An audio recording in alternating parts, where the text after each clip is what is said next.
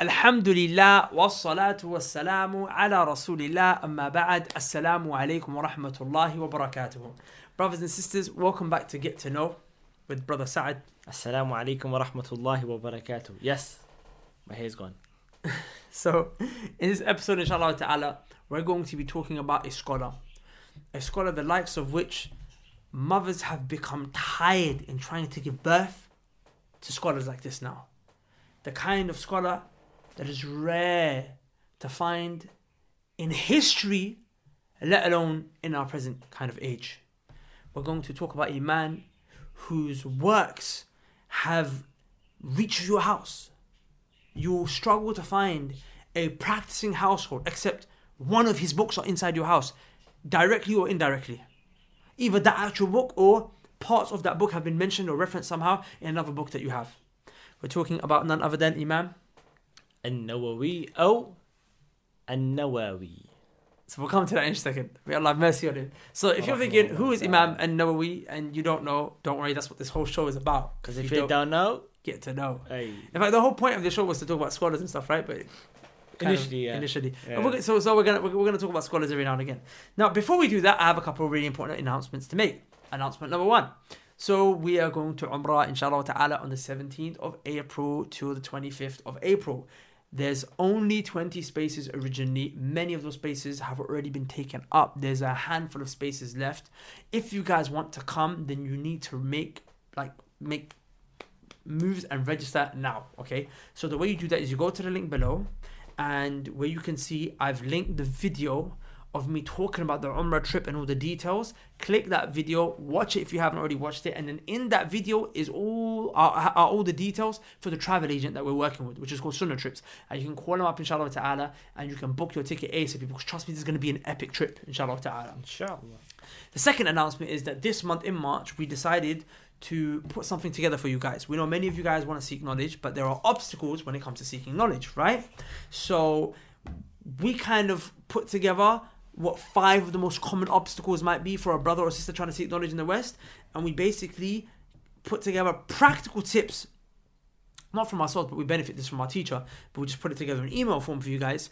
Practical tips on how to overcome each one of these obstacles. For example, how to be sincere, how to balance married life and seeking knowledge, how to balance academic studies and work, and all that stuff that is probably going in your mind. So the way you access that is literally you go to the link below, you know where it says 5 obstacles, that one, you type in your email address and we'll send you the first email straight away, and then over the next few days we'll send you an email per day, inshallah ta'ala. That's just a little gift from us to you guys, inshallah ta'ala.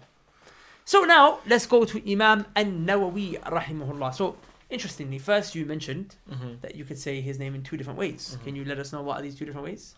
So there are 2 ways in the language for you or me or any one of us to pronounce the name, right? It is either An-Nawawi or it's An-Nawawi with the extra alif. So then that's that's every now and again you can say Imam Nawawi. Then people. But here's a question, right? Yeah. Where is that name attributed to? Okay, so good. That's interesting, right? That's very interesting because a lot of people don't realize Nawawi wasn't really his name. Yeah. His name was Abu Zakaria. That was his kunya, right? And it's interesting because Abu Zakaria is father of Zakaria, but he never had a child. And one of the benefits from that is that you don't have to have a son to have a kunya. Wait, Imam Nawawi didn't have a child? No, he was never married. He forgot to get married. Okay. We'll talk about that. We'll talk about that, inshallah. The point is, he never had a child. One of the benefits that we take from him, look how we're already learning from the Sheikh's name. One of the benefits that you take from here is that you can have a kunya. Because the Prophet ﷺ, he named Aisha radiallahu anha, he called her Abdullah. Okay, the mother of Abdullah. She never had a son called Abdullah. Abdullah was her nephew, but he still gave her that kunya anyway. Abdullah ibn Zubayr radiyallahu ta'ala anhuma. So you can have a kunya like me, like I don't have no kids yet, but my nickname, shall I put it out there? Do you want to know what my kunya is? Abu Nuh. Nuh. Abu Nuh, that's my kunya. See, you didn't have a clue. Shout out to Nasir. Nasruddin al-Hindi, yeah, Abu Nuh. So now you know. So you call me Abu Nuh now. Okay. So that's a benefit, right? Yeah. Okay, but his name is Yahya ibn Sharaf. Yahya ibn Sharaf. That's his name. His name is Yahya. Sheikh's name is Yahya. That's his name. His name is not Nawawi. So why do people call him Nawawi? Nawawi, the reason why he's called Nawawi is because he was born in a place called Nawa. Okay, he's from a place called Nawa. It's a place called Nawa. So that's where he's originally from. Right, and Nawa is a place which is in Sham, commonly known as Syria today, right? Today. But it's more than that. Than that. So that's interesting. And a lot of people need to understand that, like when you look at Imam al-Bukhari, he's not from Bukhara. His name's not al-Bukhari. That's where he's from. He's from a place called al-Bukhara. Mm-hmm. His name is Abu Abdullah Muhammad ibn Ismail ibn Ibrahim ibn Mughira ibn Bardizbah al-Bukhari rahimahullah ta'ala. That's his name. His name's Muhammad ibn Ismail. His kunya is Abu Abdullah. It's important that you know these things. Yeah. You find a lot of ulama, they have that. Not just a side point, something funny. Like Imam Muslim is actually Muslim's name. Yeah. And there was a brother who actually, we heard a funny story that, he didn't, the same way Al-Bukhari is not his real name, right? He thought Muslim wasn't his name. Mm-hmm. He thought Muslim, whenever you say this hadith narrated in Muslim, he thought like every Muslim narrated it. Yeah, he's probably confused, isn't it? No, his name's actually Muslim ibn Hajjaj. Okay, so good. We went through the Sheikh's name. Go on. Okay, good. So the Sheikh's name is Yahya ibn Sharaf. And his kunya was Abu Zakaria. He was born in a place known as Nawa in the year 631. Mm-hmm. Okay. And for that reason, because of the place where he's from, he was attributed to that by his name, and that's why he's known as Imam An-Nawawi or An-Nawawi, whichever way you want to pronounce it, they're both accepted. The Sheikh, tell us a bit about his father. Okay, so the Sheikh was moved to Damascus. Mm-hmm. Okay, and it's a very interesting story, about him and being in Damascus, and something that his dad used to do for him. Mm-hmm. Now, in Damascus at the time, there was a question mark over the transactions that used to take place, because the land in which they would grow food, that they would grow their crops, there was a question mark if it was a halal transaction in the way that it was acquired.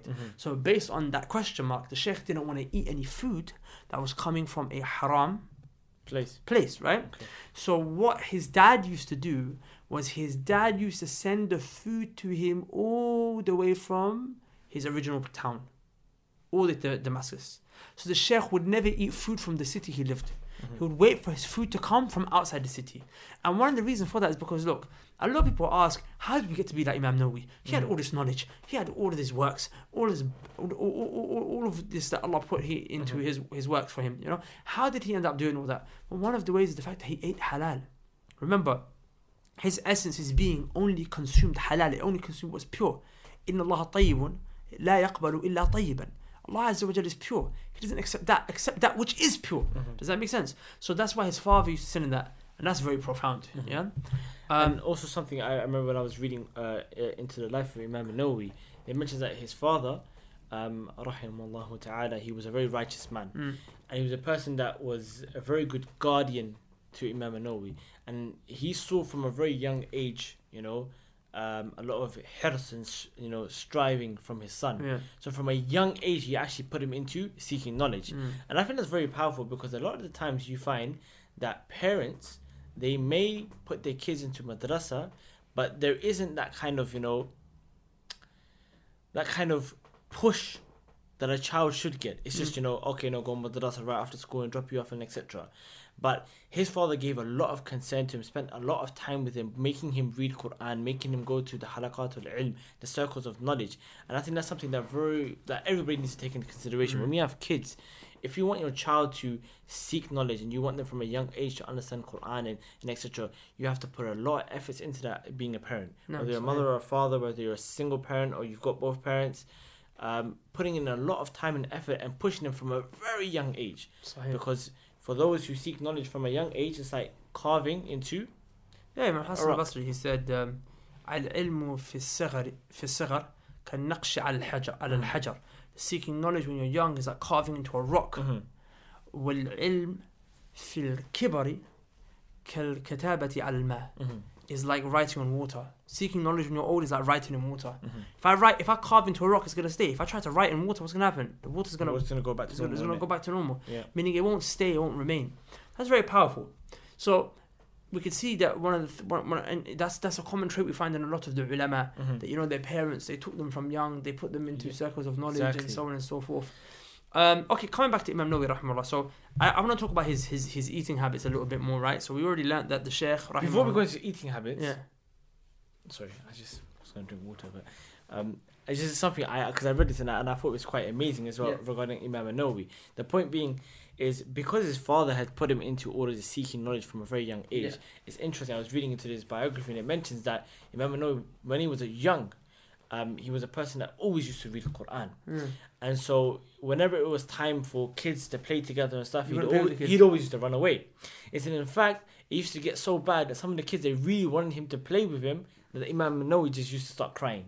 Like, I don't want to play. I want to go back to my Quran. I want to go back to reading my Quran. And that is only because the efforts that his father put into him from a very young age.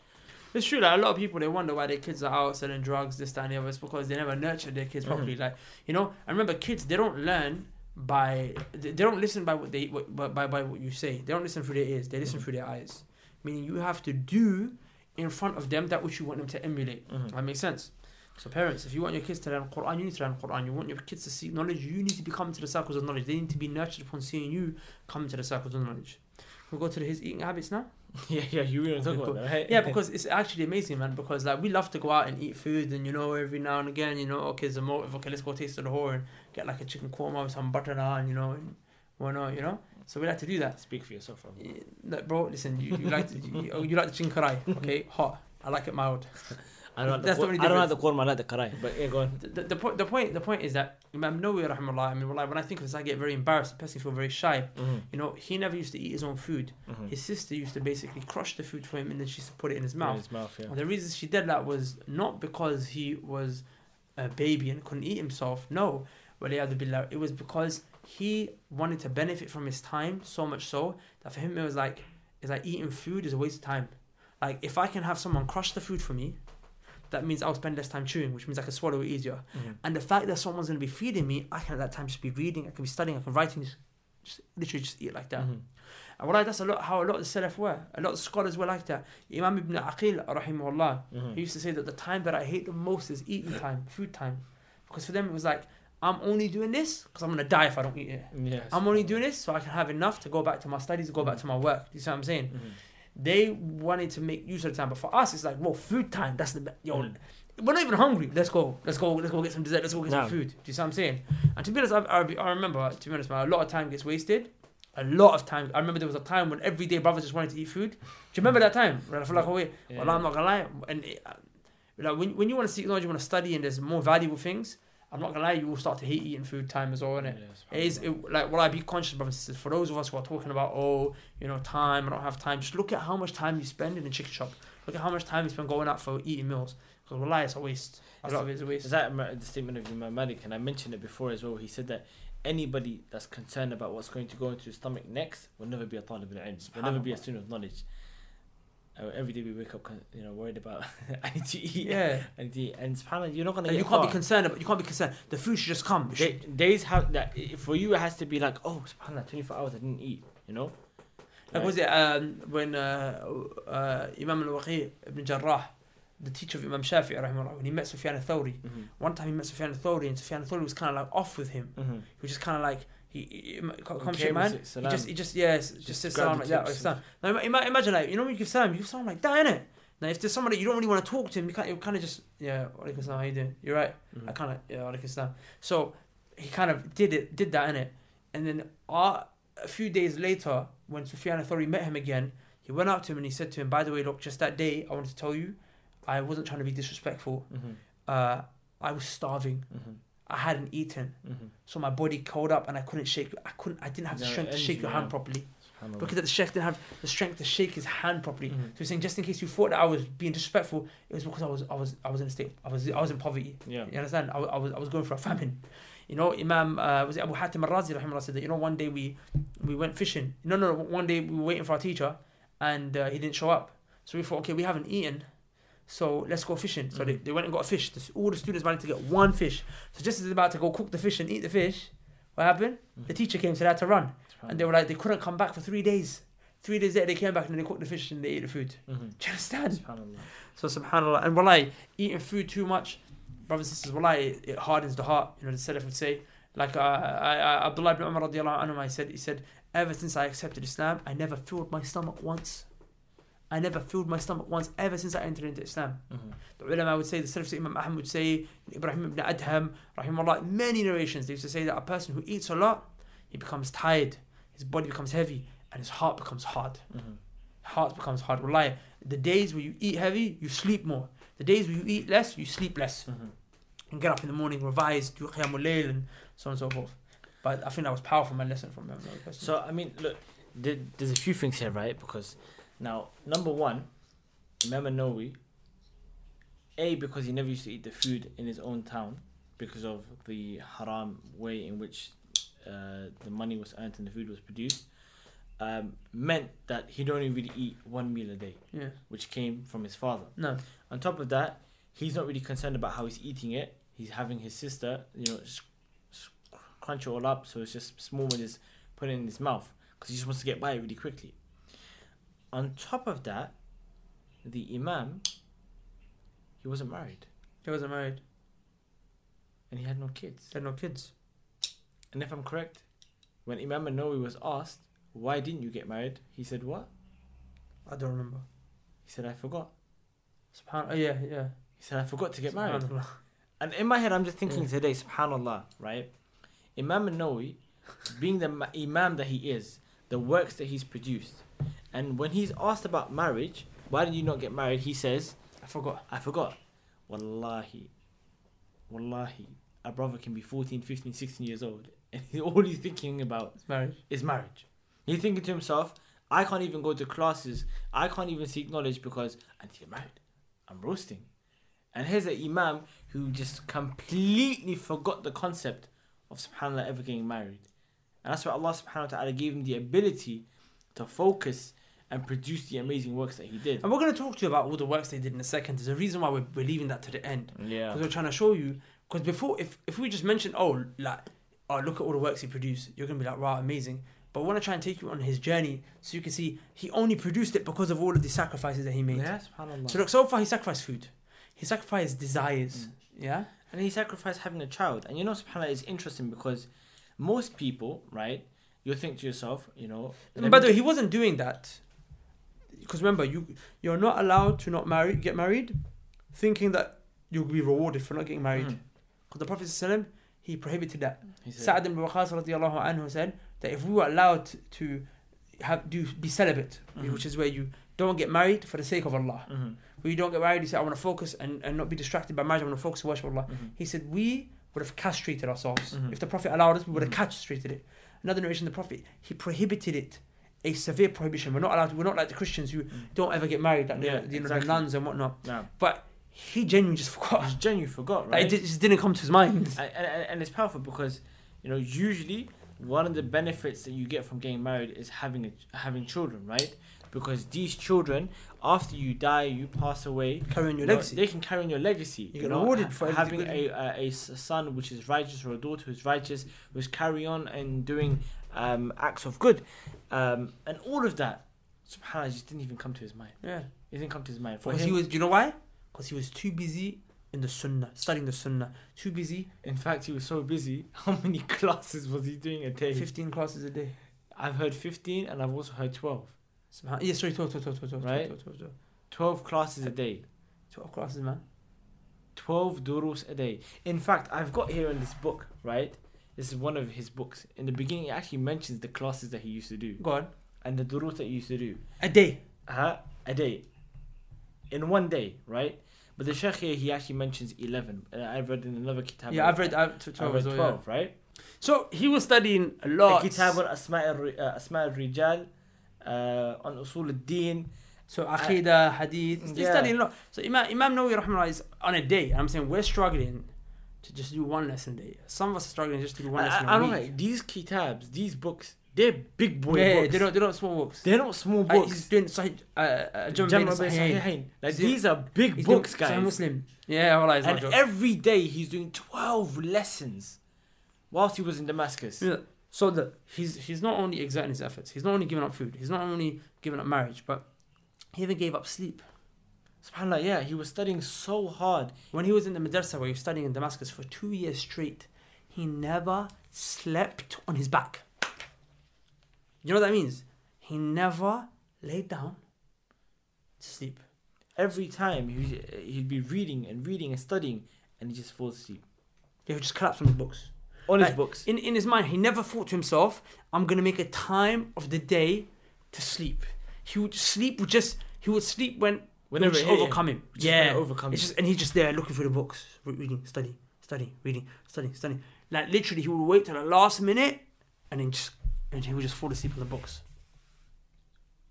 That's SubhanAllah. That is literally. That's what allowed the Imam to get to where he was, rahimahullah. That's literally something else. Like, how do you manage to do that? I mean, we don't consider ourselves to be طلاب العلم. We're not students of knowledge. We just attend a few classes here and there, and even that, we get tired so quickly, and we just knock out. So just checking the time. And the Shaykh, subhanAllah, 12 durus every single day. On top of that, imagine you're not eating food. You're eating 1 meal a day. Imagine how tired you are. You're in Damascus. It's hot. Your dad's not there. Your dad's not there. Your family's not there. Shall I tell you something else he used to do, which is mad. Imam Nawawi, rahimahullah, studying all the sciences, he wanted to then go and study medicine. Yeah, he wanted to study medicine because Imam Shafi'i, rahimahullah, said there's two types of medicine. There's tibbul qulub and tibbul abdan. There's the medicine of the heart, which is the Sharia, and there's the medicine of the body, which is the kind of medical studies that we're aware of. Yeah. So Imam Shafi'i used to say that the best science after the Sharia, the science of the Sharia, is to study medicine. So he wanted to study medicine. So many may have heard of the famous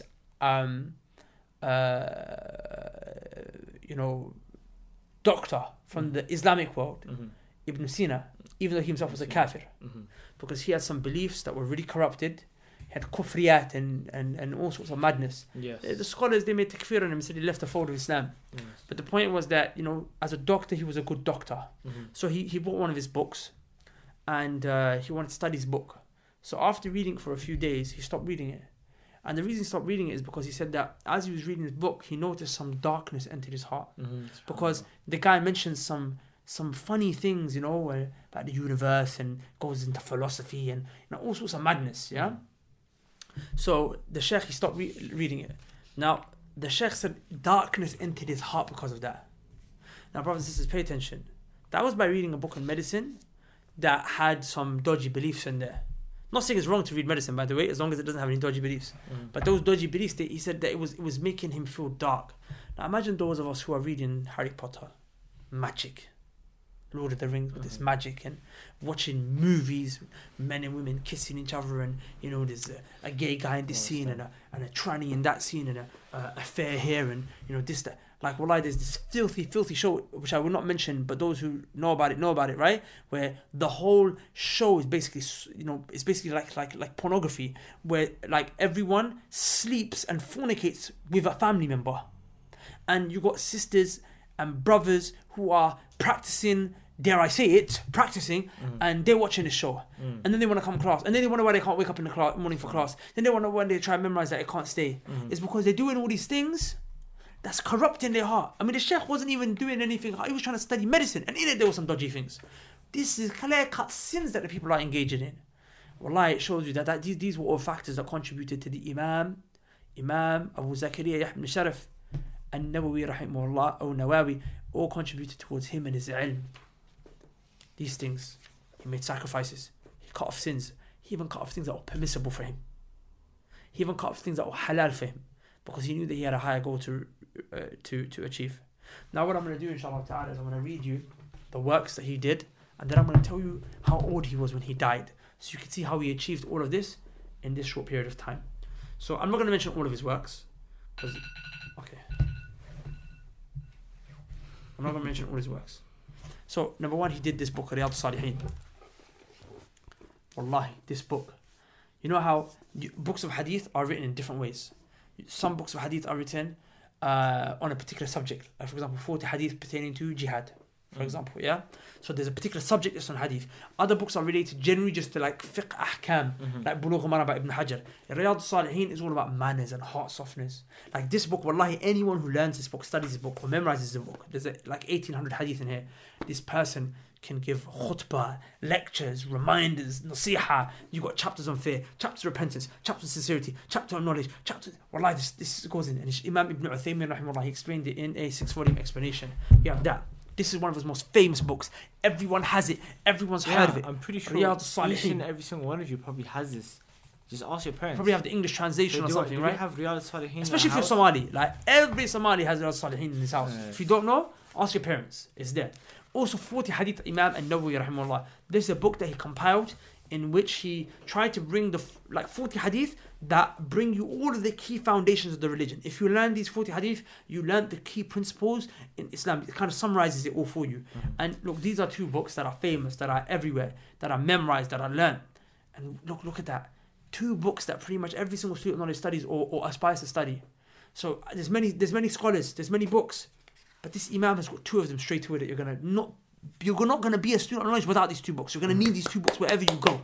You're going to need them with you. You can't be sufficed without them. And Allah gave the privilege of both of these 2 books being authored by one Imam. To show you that maybe it was because of his sincerity that it's there. He wrote a book called... Okay, so again, show you. The 2 best books in hadith are what? Al-Bukhari and Muslim. The best explanation of Al-Bukhari is Fath al-Bari by Ibn Hajar. The best explanation of Sahih Muslim is by Imam Nawawi again. Look, Imam Nawawi, his name just pops up. He wrote Al-Minhaj al-Talibin, which is the best book, not the best, but one of the best books like that is like right at the top. When you're studying the Shafi'i madhab, this is like the top. When you've got this book, it's like you've got it now. He's got one of the best books in the Shafi'i madhab, right? And not only that, he was an Imam in the Shafi'i madhab. The madhab is Imam Shafi'i's, but you'll constantly be referring back to Imam Nawawi and Imam Al-Rafi'i rahimahumullah, and to show you again where he was, okay? He's got so in his book, man. He's got... How many volumes is the Kitab al-Minhaj? Al-Minhaj is one big fat volume. One big fat volume, but then the explanations are many. You're talking about Al-Majmu'. So then he even wrote a book called Al-Majmu', okay? Which is basically, in this book, it's not just Shafi'i madhab. He brings in the different madhahib now. Fiqh al-Maqaran, okay? And he actually died, he didn't get to finish that book. And other ulama, they came and he finished it off for him. He got up to, I think it was the chapter of Buyu'. I think he died after he'd done basically the Islamic finance. That's when he died. So he finished all of the ibadat, salah, zakat, fasting, hajj. He died on Buyu', if I'm not mistaken. He wrote a book called At-Tibyan fi Adabi Hamalati al-Quran. He wrote a book, again, anyone who memorizes the Quran, like, tell us about this book. At-Tibyan.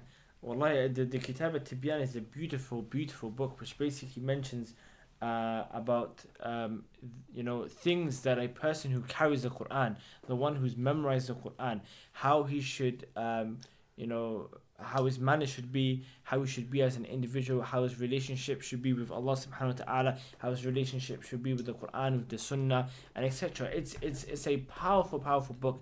Like I can't really explain like that, but Ustad Abdul Rahman Hassan does have an explanation on his YouTube channel. It's like 20-30 parts? Oh, it's too many. It's lots of parts. It's a powerful book. And like it builds your love for the Quran. It makes you want to memorize it. So anyone who memorizes the Quran has to go for the book. Also, he wrote a book called Al-Adhkar. The same way, you know how we have the Fortress of a Muslim? It's got all the dhikr, all the adhkar in there. Imam Nawawi has his own called Al-Adhkar. It's even bigger. And he even comments on some of the hadith in there. You know what? There's so much, man. طبقات الشافعية. تهذيب الأسماء واللغات. He even wrote a portion on Sahih al-Bukhari. تهذيب الأسماء واللغات. It's a dictionary, right? Yeah, it's basically a dictionary which of a tarajum of men and women, and dictionary in terms of alfaz, words. It's powerful, man. That book is powerful. I still need to buy that. I still need to get that. Well, I'm even looking. There was books that he started. I haven't even gone through most of the books. But I wanted just to give this to you as a taster, brothers, to show you. Now, guess how old he was when he died. Guess how old he was when he died. Do you know when I said these books? Like when I told you, for example, Rawdat al-Talibin, the book that he has, these are volumes. Al-Majmu' is volumes. Sharh of Sahih Muslim is volumes. these are volumes, brothers and sisters. And then, of course, you have Al-Salihin, which is 1 volume. Then the other ones are like, some of them are 10 volumes each. How old was he when he died? The scholars who lived to the age of 70, 80, they might not produce something like this. These are elite works. These are the most complicated stuff he's working on. He died when he was 45 years old. He died in his 40s. The Prophet ﷺ became the Prophet at the age of 40. He was sent out as a Prophet and a Messenger at the age of 40 ﷺ. He died extremely young. I'm just giving you that. I'm not trying to compare him to the Prophet ﷺ. Of course, the Prophet ﷺ is the Prophet ﷺ. In case anyone thought that, I was just trying to give you an understanding to how young he was. That's what I was trying to do, just to show you. Yeah. That he hadn't. The reason I mentioned that true story is because the ulama, they say a person becomes a man at the age of 40. That's so what. Between 30 to 40. He had literally just started manhood. Yeah. And Allah subhanahu wa ta'ala took his soul. But he produced all of that. And that is powerful. The reason why it's important to mention this, brothers and sisters, and that we decided to do that is because our Ustad, our teacher, Ustad Abdurrahman, Hafidhullah Ta'ala, he always says to us, whenever you talk about Nawawi and Al-Bukhari, you always talk about the end. Mm-hmm. This is what he wrote, this is what he did, this is what he achieved. But you don't talk about the struggle. Process and the struggle that he had to go through in order to achieve all of that. SubhanAllah. Think about it. Again, leaving your hometown, no marriage, no food, no sleep, 12 lessons a day, working so hard. Allah subhanahu wa ta'ala blessed him and allowed him to produce the works that he did. And we're benefiting from that till today. Alhamdulillah. We're all benefiting from it till today. Imagine me, okay? I'm a guy living in the West London, okay? Random place in West London, I'm living in the yard, and about 700-800 years after his death, I'm sitting here memorizing his book 40 Hadith Imam Nawawi, and I'm memorizing his statements. Like, do you understand? And he's being rewarded for all that. Like, look, he didn't have a child that was righteous, that was going to make dua for him, and he was going to receive the reward of the child. But look, he's got all these students of knowledge that are... Look, shall I tell you how bad it is? The Mufti of Saudi Arabia? He does Hajj for Nawawi. Allahu Akbar. The Mufti of Saudi Arabia, Hafizahullah, is still alive. He said, I have done Hajj for Nawawi and Ibn Hajar. So many times. Because he's done it for himself, right? Mm-hmm. Most of us will do it for what? For our family members. He's like, I do it for Nawawi. Imam Nawawi benefited me. Allah. I do it for Imam Nawawi. The ulama that just take our time to just make dua for these scholars. So brothers and sisters, if you want to seek knowledge, sacrifices have to be made. So hopefully that was inspirational to you. Now I want to give you some practical steps. If you don't know, Ustad Abdurrahman has classes in West London, Dar es Salaam, every day in the morning, 7 a.m. If you come to the masjid, there'll be a class, okay? Except for Friday, the class is at night on that day. You can go and check it out on his Instagram page, or it's not run by him, but it's run by someone, but you can get all the classes there, or the Al-Madrasa Umariya page. We'll put the link below, inshallah ta'ala. Also, if you guys don't have classes locally or whatever have you in your area, then you can study online. That's why we have the Knowledge College, which is the online Islamic Studies Institute, where you can actually start to seek the knowledge of your religion. In fact, one of the things that we will be going through, inshallah ta'ala, in the first level of the because there's 3 levels in the Knowledge College. We're just about to finish the first module. In the second or third module, we're going to start the 40 hadith of Imam Nawawi himself. We're actually going to go through his book. We're going to learn those hadith, and you will, inshallah ta'ala, memorize them. Like, this is something that we're going to all do.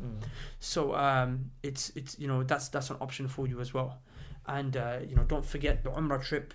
We've got 100% than 20 places.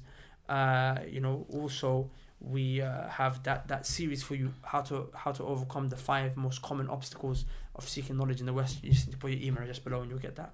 But definitely, I really recommend you all, without a shadow of a doubt, to sign up to the Knowledge College and benefit, inshallah ta'ala. If you don't have a sheikh or a scholar that you can go to, or a class by a student of knowledge that's solid and solidified, if you're at home, you struggled in whatever, Knowledge College. Don't, at the very least, look, Imam Nawawi had to go to Damascus. He was in a madrasa for 2 years, falling asleep on his books. You don't have to. You just have to go log on, and then you can study online. Now, don't get it twisted. You're not going to become Imam Nawawi from that. You're still going to, if you really want to get to his level, you're going to have to make efforts. But at least it's something, innit? Inshallah. Brothers and sisters, take care of yourselves and we'll see you in the next episode. سبحانك اللهم وبحمدك أشهد أن لا إله إلا أنت بارك الله أستغفرك فيكم وأتوب والسلام إليك. عليكم ورحمة الله وبركاته. السلام عليكم.